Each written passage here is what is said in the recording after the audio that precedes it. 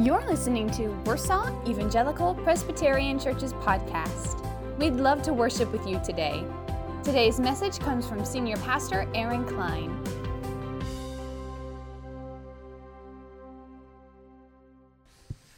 Amen.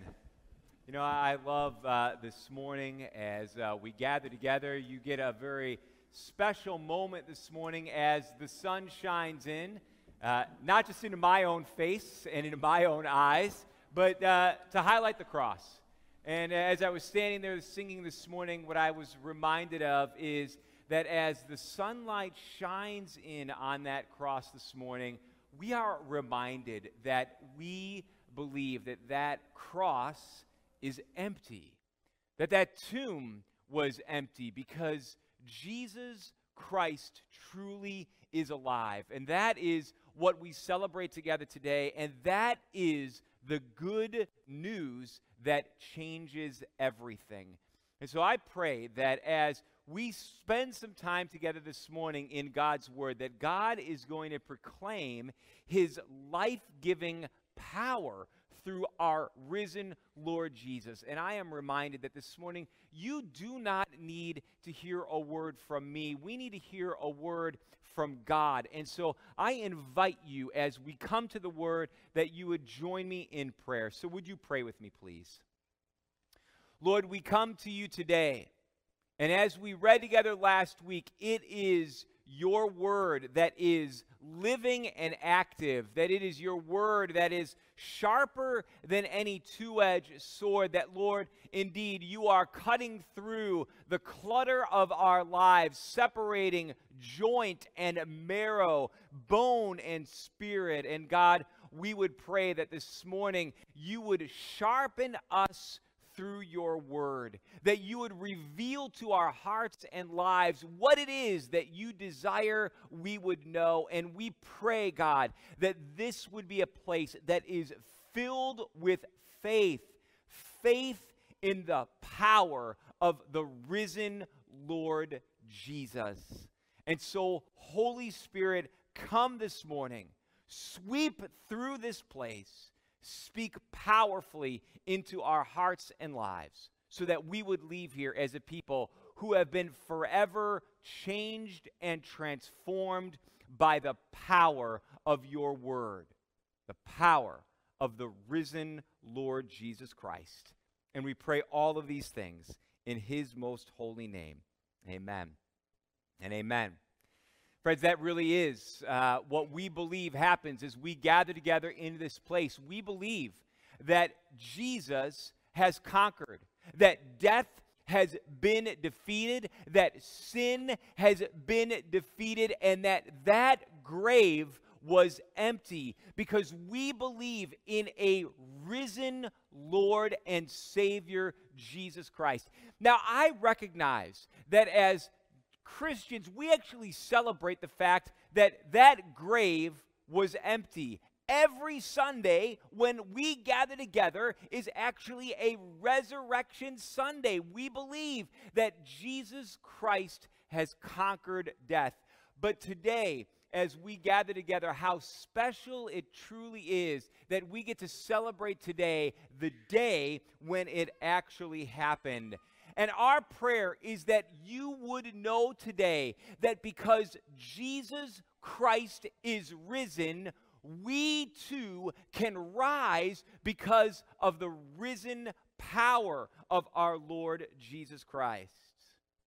You know, over the course of these past weeks, I've been actually taking you on a journey with us to the Holy Lands, where we spent some time a few weeks ago. And while we talk about the life-changing power of Jesus, there were a couple of moments that on that trip that we really experienced that life-changing power where we saw it come to life. And one of those moments was when we were sailing on the Sea of Galilee. This picture that you will see is from the Sea of Galilee where we worshiped a few Sundays ago. And what was so amazing on that day was how calm the water was, how there was no one on the water. What's amazing about, they call it the Sea of Galilee, but it really is a lake, a small lake around which is surrounded by all of these mountains. But in this one particular area is where you can see this valley that comes down. This is where the winds pull into the lake and create the storms. And so to be able to stand here on the water and to be able to see the very place where Jesus would have calmed the storms, where Jesus would have walked on the water, showing and revealing the very power of God, was such an incredibly moving experience. The other experience was seeing those places where they believed that Jesus was crucified and where he was buried. The first picture that you see here is a picture of what is known as the Church of the Holy Sepulchre. And in this very spot where you see those people underneath the altar is one of the places where they believe that Jesus was crucified. And you'll notice you could wait hours to come in and to touch that very stone. You'll see on either side is a glassed-in area where they believe was the top of the Mount or Golgotha where Jesus was crucified. And underneath that little altar is a place where it's open. You can actually reach in and touch it. But the next picture is also in the place, the Church of the Holy Sepulchre, and you will notice this is a church that is built over the top of what they believe is the tomb where Jesus was buried. What's amazing about this is you'll notice this is a church with another church built over the top of it, and this too is a place where people would wait hours to be able to go in and to see what they believe is the tomb where Jesus was buried. But there's another place that they believe that Jesus could have been crucified. This powerful place. I want you to see this here. This is a picture of what is known as Golgotha, right? And so you'll see it. I circled it in red. This is a picture of what it used to look like years and years ago. But clearly what it says is that when Scripture says Jesus was crucified at Golgotha, the place of the skull, you can see how clearly that looks like the place of the skull. What's interesting about this area now is you'll see in the next picture here, this is actually a bus lot now. And so there's a bus parking lot all around, but you can still see there, kind of in the lower right hand, you can see two little eyes and a nose, and you can see the mouth underneath. You see the wall that's up above and the place where they believe that Jesus was crucified. And just a couple hundred feet from where this is a place that is known as the Garden Tomb. In this picture that you'll see here, this is a hole that's hewn out in the rock itself. You can actually, though the stone is not there, you can actually see the track on which the stone would have laid. And what's amazing is that this Garden Tomb area still has a wine press that is there, a beautiful garden that still exists. And we know Joseph of Arimathea, this place where he had taken Jesus and where he was buried. What really is amazing, though, this is what just such this moving experience is when you go inside. You'll see this next picture here, and that is the inside of the tomb. And to be able to think about the fact that when the disciples and where the women entered in to see a place where an angel would have sat and would have said, "He is not here. He is risen, just as he said." And it's here, the reason it was so moving is because we celebrated the Lord's Supper in this garden together. And the reason that I share these pictures with you, beloved people, is not just to give you a tour of some of the things that we have seen. The point is, in both of these areas where they believe that Jesus was crucified and where he was buried, the point is this: both of those tombs are empty. Jesus is not there. We believe that Jesus has conquered death, that he has conquered hell itself, and that he is risen from the dead. And what we want you to know and experience today is that same power that raised Jesus Christ from the dead is here in this place today. You too can experience the risen power of Jesus Christ through faith and through the power of the Holy Spirit. And so I pray that you're going to keep these images, these things that we have seen in mind as we turn to our sermon text together today. Today, we're continuing on in our sermon series on the book of Hebrews as we turn together to Hebrews chapter 4, verse 15 to 5:10. Now, here's what you need to know. As I was developing this sermon series, I wanted to be in this scripture passage on this day. So this is the day that we built this sermon series around, and we worked backwards to know when to start it back in February so that we could be right here today. Now, truth be told, I would actually rather be in Hebrews 8, 9, or 10 during Easter, but that's all right. We couldn't be there because of timing. So Hebrews chapter 4 it is. Now, if you've been with us over the past couple of weeks, and even if you haven't, one of the things that I want you to know is what we've been talking about is the fact that Jesus is greater. This idea that Jesus is greater than Adam, that Jesus is greater than Moses, that Jesus is greater than any angel. And as a result, because Jesus is greater, we need to pay attention. We should pay attention to the things that we have seen and the things that we have heard. There have been these warnings to listen and to obey. Last week, we saw as Jesus walked the Palm Sunday road into Jerusalem, there were pictures that you saw of graves on the side of this road that Jesus walked of people who died waiting for the Messiah who had already come. But because they believed Jesus was not the Messiah that they were looking for, what did they do? They crucified him. And so these were people, as the passage said, who hardened their hearts to the truth of who Jesus Christ really was. And they missed out on the true promise of God. And the point is this: I don't want you to miss out on the hope that we have in God. I do not want you to harden your hearts, as we heard last week. Do not harden your hearts as the people did in Meribah, as they wandered in the desert. In fact, I came across this cute little story, and it fits so much for Easter. It said this: some folks are like Easter eggs, ornamented on the outside, but hard-boiled on the inside. And you know, isn't that truth? You know, you and I can come to church on a Sunday morning, and maybe on a Sunday morning like Easter morning, we dress up in our very best, and so we look good on the outside, but the truth is that our hearts have been hardened. They've been hard-boiled against the things of God. But what this sermon series has been trying to say is that the Word of God is living and active, and it desires to cut through the very parts of our heart that would desire to keep God away, to open them up to the things of God.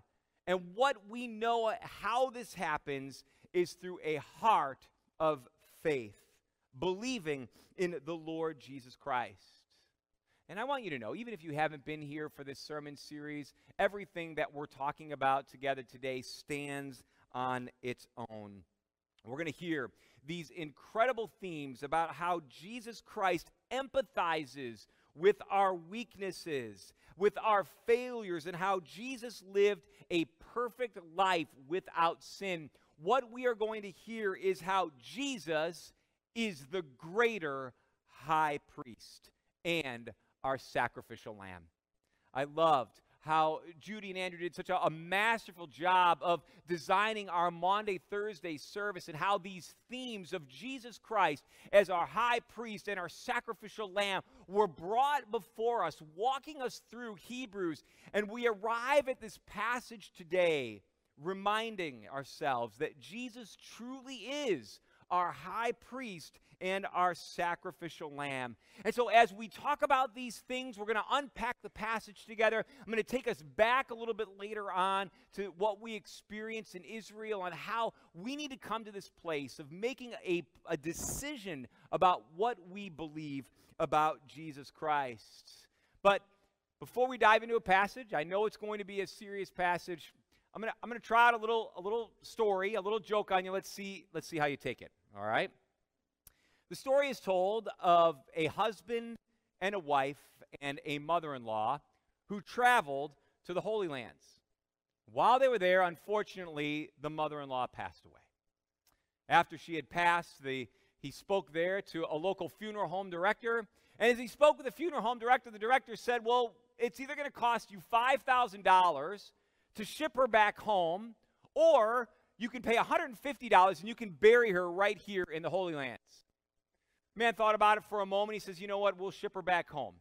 And the man thought, well, wait a second, you could save yourself all kinds of money, $5,000 to send her back home. She could be buried right here in the Holy Lands for only $150. Sir, why would you choose that? The man said, 2,000 years ago, there was a man who was buried here and rose again 3 days later.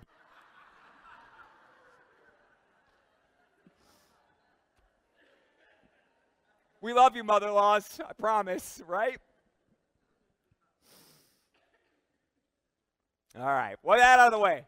Let's turn to our scripture passage this morning. It comes from Hebrews chapter 4, verses 15 through 5, verse 10. So hear now the reading of God's word. It says, therefore, since we have a great high priest who has ascended into heaven, Jesus, the Son of God, let us hold firmly to the faith we possess.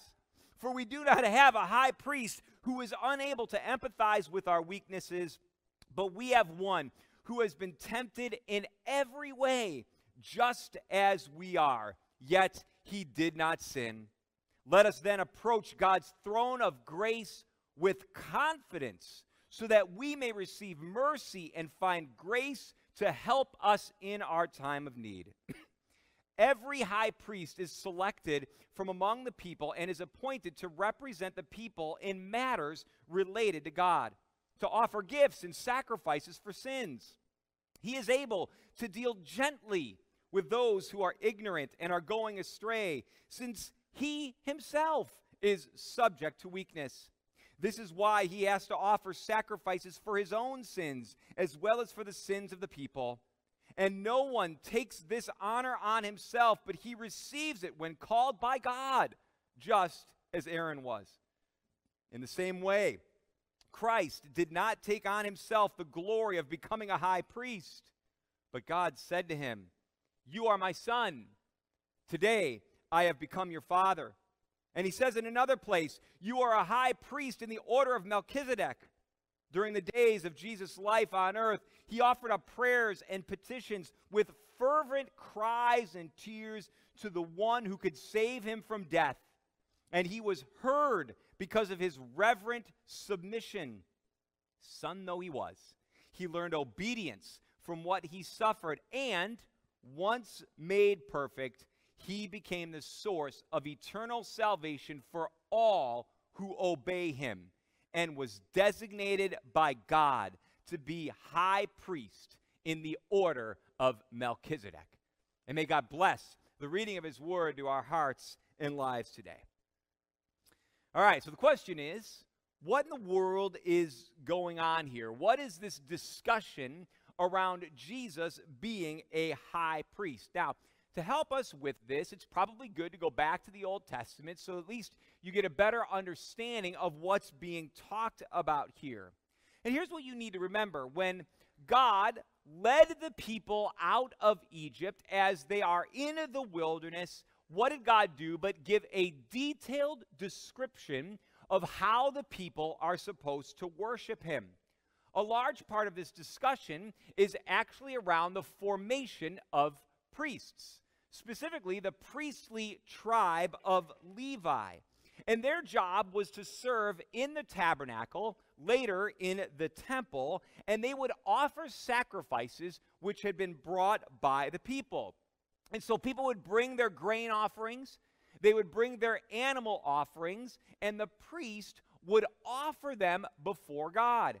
In many ways, the priest functioned as a mediator or as a go-between between God and people. The priest would represent the people before God, and the priest would represent God amidst the people. Now, that may be a little bit overly simplistic, but what we see is Scripture says that Jesus is our great high priest. We're going to keep coming back to this theme later on in Hebrews. I want us to understand this is really a 30,000-foot view today of the study of what it means that Jesus is our great high priest. These are things that we're going to unpack more in weeks to come. We're really not even going to talk much today about Melchizedek and who he was. We're going to save that for later weeks. But ultimately, what I want you to see is that because Jesus is our great high priest, and because he is our sacrificial lamb, it brings glory and honor to Jesus. It is the reason why we celebrate together on this Easter morning. And because Jesus is our high priest, and because he is our sacrificial lamb, we can approach the throne of God with confidence. It's the only way that we can approach the throne of God with confidence. And so let's begin together this morning by talking about the nature of the high priest. If you're following along and taking notes, it's the nature of the high priest. Now, in the background that I gave you a moment ago, I was talking simply about priests themselves, not about high priests. So let's spend a moment and talk about what the high priest does. The high priest was someone who was chosen by God, and they had a very special role, an additional role amongst all of the priests. They had an annual duty of going before the Lord and offering atonement, right? Offering gifts before God on what was known as the Day of Atonement, or Yom Kippur. If you want to know more about what this day was all about, I want to encourage you to go to Leviticus chapter 16. In Leviticus 16, you'll get a detailed description of what happened on that day. However, what you need to know is on that day, the high priest would offer sacrifices on behalf of all of the people of the nation of Israel. Their sins would be recounted and they would be atoned for. And on this day, the high priest would enter into what is known as the Holy of Holies, or the holy place. And the high priest would do this only once a year. And what he would do is he would take a bull and 2 goats, and he would sacrifice the bull to atone for his own sins and the sins of his own family. And then he would take the goat, and he would sacrifice the goat, and he would take that blood, and he would sprinkle that blood over the atonement cover of the Ark of the Covenant. And so they would sprinkle this blood around the sacrifice of blood, and then he would take this other goat, a goat that was known as the scapegoat, and he would lay his hands upon its head, and he would basically confess all the sins of the people of Israel on this goat. And then they would take that goat and they would bring it into the wilderness, and they would set that goat free. It was a symbol, a sign that the sins of the people of God had been taken away. Now I want us to see, who is it who fills this role perfectly? It's Jesus Christ, right? Jesus Christ is the great high priest. It's Jesus Christ who is that sacrificial lamb whose blood was poured out for us. It was Jesus who was the scapegoat who takes away the sins of the world. What did John the Baptist say when he saw Jesus? Behold, the Lamb of God who takes away the sins of the world. And so Jesus is both our great high priest as well as our sacrificial lamb. That's what we saw together on Maundy Thursday. Indeed, here's what you need to know. Jesus is the only one who could take on that role. Why? Verse 14 tells us that because Jesus is the Son of God, who has come from heaven and has returned to heaven. And Hebrews 9 to 10 tells us this, that ultimately the blood of bulls and goats could never take away sins. Only God can do that. And because Jesus is God, only Jesus could take away the sin of the world. Only Jesus has the power to lay down his life and to take it up again through the very power of God. And the only reason that Jesus could do this is because he was us. He could take our place. And yet Jesus never sinned. He was tempted in every way. He knows everything. Scripture says here this morning, he knows what you experience. Jesus knows what it's like to stub your toe. He knows what it's like to be hungry, or to be cold, or to be thirsty.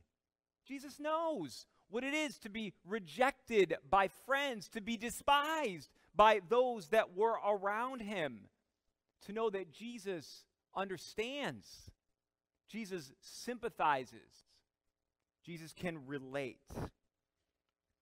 But notice it says that he did not sin. It says in our passage this morning that priests, right, would try to gently correct people. But guess what? Priests in the end were still faulty. They still failed. They needed to make atonement for their own sins. And so they sacrificed a bull on their behalf. Jesus was sinless. Jesus never had to do that. He, and only he, could be our high priest and our sacrificial lamb. And to that, all we can say is, hallelujah, praise God for that. And beloved people know this. Sometimes, because of who Jesus is, we feel like we can't approach him. Right? Jesus is too great. He's too other. He's too lofty. And so there are these things that keep us away. Because we are broken and sinful, we try to keep God at arm's length. We say, Jesus, no, I can't come to you. But I believe Hebrews 4 and 5 tell us that the opposite is actually true. It says that Jesus is able to sympathize with our weaknesses. Jesus understands them. It means we can come to him with all those areas of our life where we say, Jesus, I am broken, and I am sinful, and I am weak. And Jesus knows. And what does it say he does? It says he prayed prayers of petition with fervent cries to the one who could save him from death. We can approach Jesus in our time of need. We can have a closeness with Jesus because of who he is and because of what he has done for us.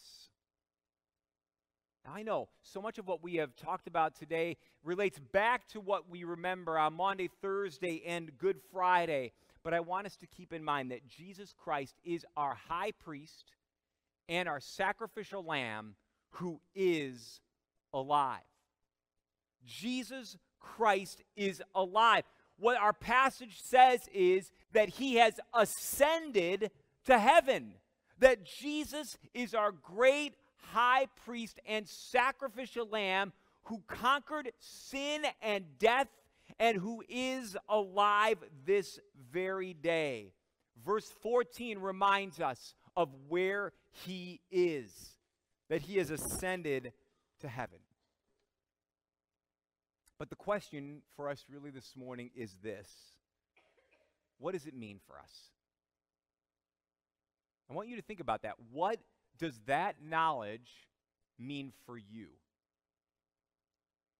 And what do we do with that knowledge? That Jesus is our high priest, that he is our sacrificial lamb.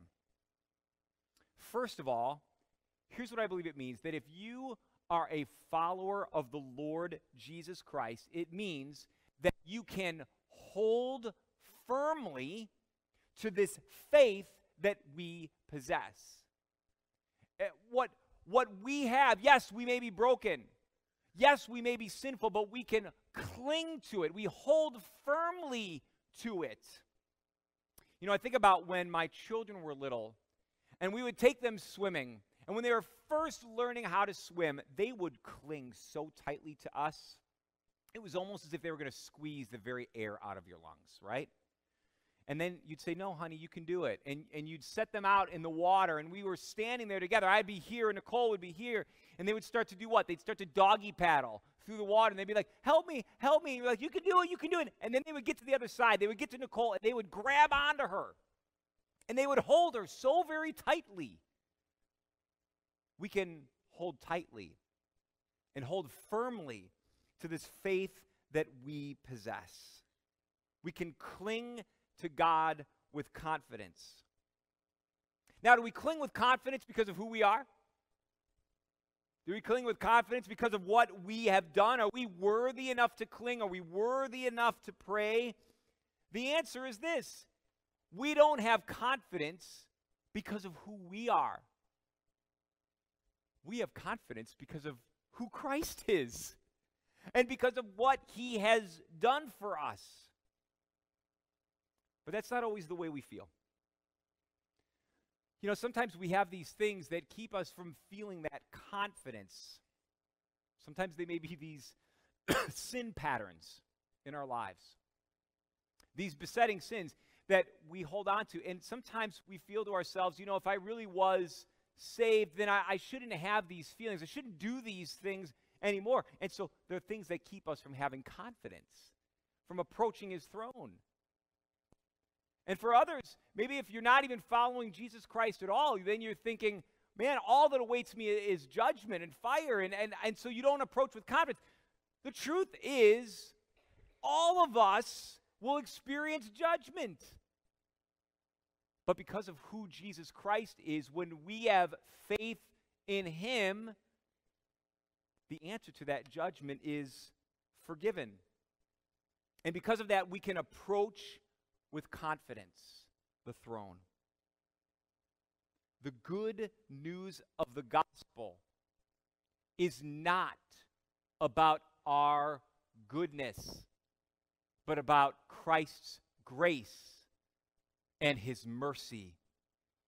We receive grace and mercy in our time of need because of the grace and mercy of God, and because Jesus Christ is our mediator, and because he is our great high priest. And if you want to know what that means, it means you have to decide what you are going to do with Jesus Christ. You have to decide what you are going to do with this knowledge. Who is Jesus Christ to you? Now, to help you with this, I want to take you back to this area that is known as Caesarea Philippi. One of the things that we learned is Jesus was really good at taking the things, the everyday things that people saw, and he would use them as teaching tools. So he would use the fig tree. He might use the vineyard. He might use water. And in this area of Caesarea Philippi, he used this as the backdrop to teach us. Now, this I want you to see is a river. And this is the beginning, the headwaters of the Jordan River. And you'll see back behind there, there's a hole. We're going to talk about that in just a little bit. This river begins here. It begins as a spring, and it's known as the spring of Benaiah, so the spring of Hermon. The Hermon Mountain is behind that, but the spring that pops up here. And there's two other rivers, and man, I can't wait. We're going to talk about this someday. It's just an amazing picture. Two other headwaters, the Dan that forms it, as well as the Sinir Hasbani. And together they form the Jordan River, but it is here in this location that forms what is known as the headwaters of the Jordan River. And it takes place in front of a pagan temple known as the Temple of Pan. Notice what this next picture shows you. This shows you a rendering of what this area would have looked like here at Caesarea Philippi. And on the left is a temple to the god of Pan. Those two other places are also temples to other gods. The disciples would have been wondering, Jesus, why are you taking us to Caesarea Philippi? This is a place of evil. This is a pagan area. Jewish people would not have been going to an area like this. And on the temple that's on the left, people would offer sacrifices to the god of Pan in order to appease this god. And behind it, you will notice that hole. That next picture that you are going to see, this is known as the gates of hell. The people would stand here, they would sacrifice their children, and they would throw them into this pit, which is known as the gate of Hades, or the gate of hell. And it's against this backdrop that Jesus gathers with his disciples here on those temple steps, and he says this in Matthew chapter 16. I want you to hear what Jesus said.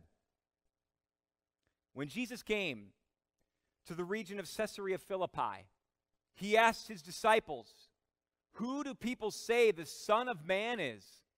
They replied, "Some say John the Baptist, others say Elijah, and still others, Jeremiah or one of the prophets. But I say to you," he asked, "who do you say that I am?" Simon Peter answered, "You are the Messiah, the Son of the living God."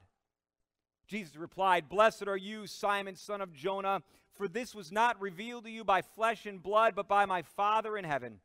And I tell you that you are Peter, and on this rock I will build my church, and the gates of Hades, hell, will not overcome it.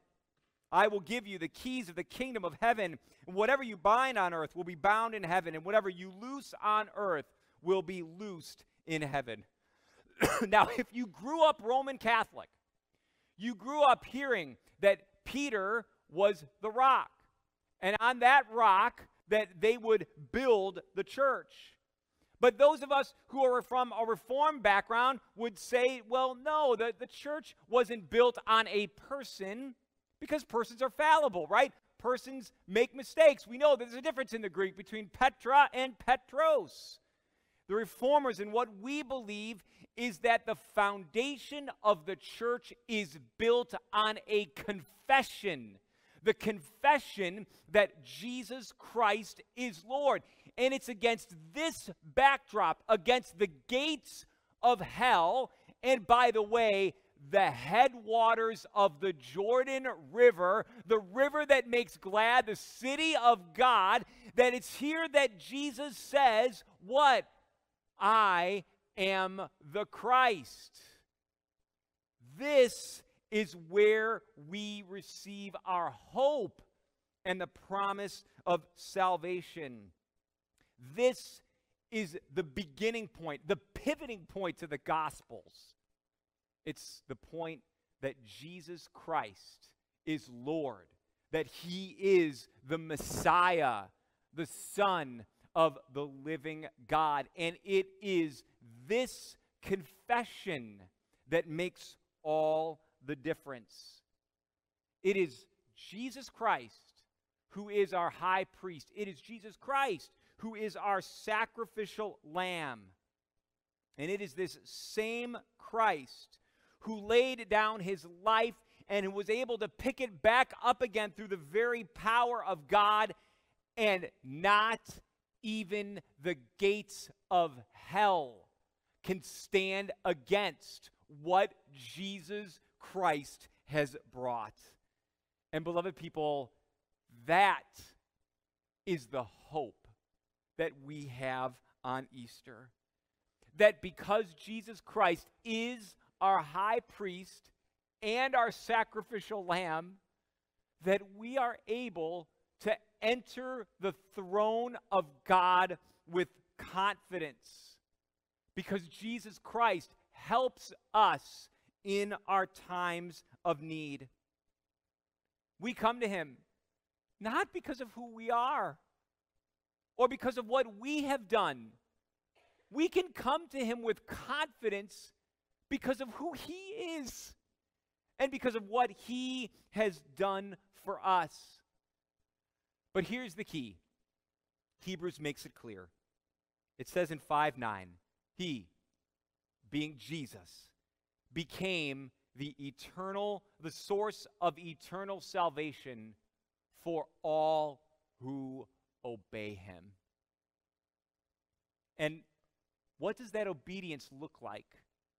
What does Jesus desire from us? What is the source of life? What's the source of life over sin and death and hell? How do we approach the throne of God with confidence?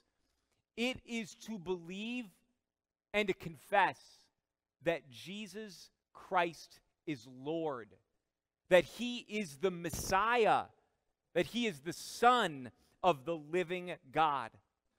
That is the confession upon which the church was built. That is the confession upon which a life of faith is built. And it is the confession that we as a church, that I as a pastor, I implore you this morning to have you make that the confession of your heart and life, to know the life-giving, life-changing power of the risen Lord Jesus Christ. Because he is our prophet, he is our priest, he is our lamb, and he is our king. May that be the confession upon which we build our lives, the hope that because Jesus is alive, we too will live. Amen. Let's pray.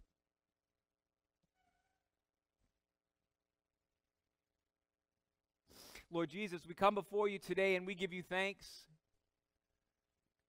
We give you thanks for the hope and the power of the resurrection. We give you thanks that it's nothing that we could do to earn, that it's nothing that we could do to deserve, that it is all a free gift that you give to us. God, we thank you that this is a day that we celebrate that you are alive. That, Lord, our faith is not the faith of someone who has died, but, Lord, that our faith is a resurrection faith. And the point that because Jesus is alive, we too can live. Lord, if there is any person here who has not said, I believe that Jesus Christ is the Messiah, that he is the Son of the living God, I would pray that this is the moment where they say, Lord Jesus, I confess to you all of my brokenness, all of my sin, the things that so easily entangle, and I believe that you are my Lord and Savior. And for those of us, Lord, who have confessed you, but, Lord, who experience those seasons of doubt and worry and where we lack confidence, I pray that this is a day, Lord, where we continue to turn those things over to you, that we say, Lord Jesus, we know it is you and your resurrecting power who will give me the strength to overcome these sins that I continue to return to, so that I may live for you, Lord Jesus, because you live for me. Lord Jesus, we pray that the power of the risen Lord Jesus will rest in this place and in our hearts and lives today through the power of your Holy Spirit. And so we bring these things and we pray them all in the wonderful and matchless name of Jesus. Amen. If you were encouraged by this message, be sure to subscribe on iTunes, Spotify, or wherever you enjoy your podcast listening, and check out our other discussions and messages. To learn more about Warsaw Evangelical Presbyterian Church's worship services, ministries, and events, visit us online at warsawpresby.org or follow us on Facebook and Instagram. Thank you again for joining us, and have a blessed day.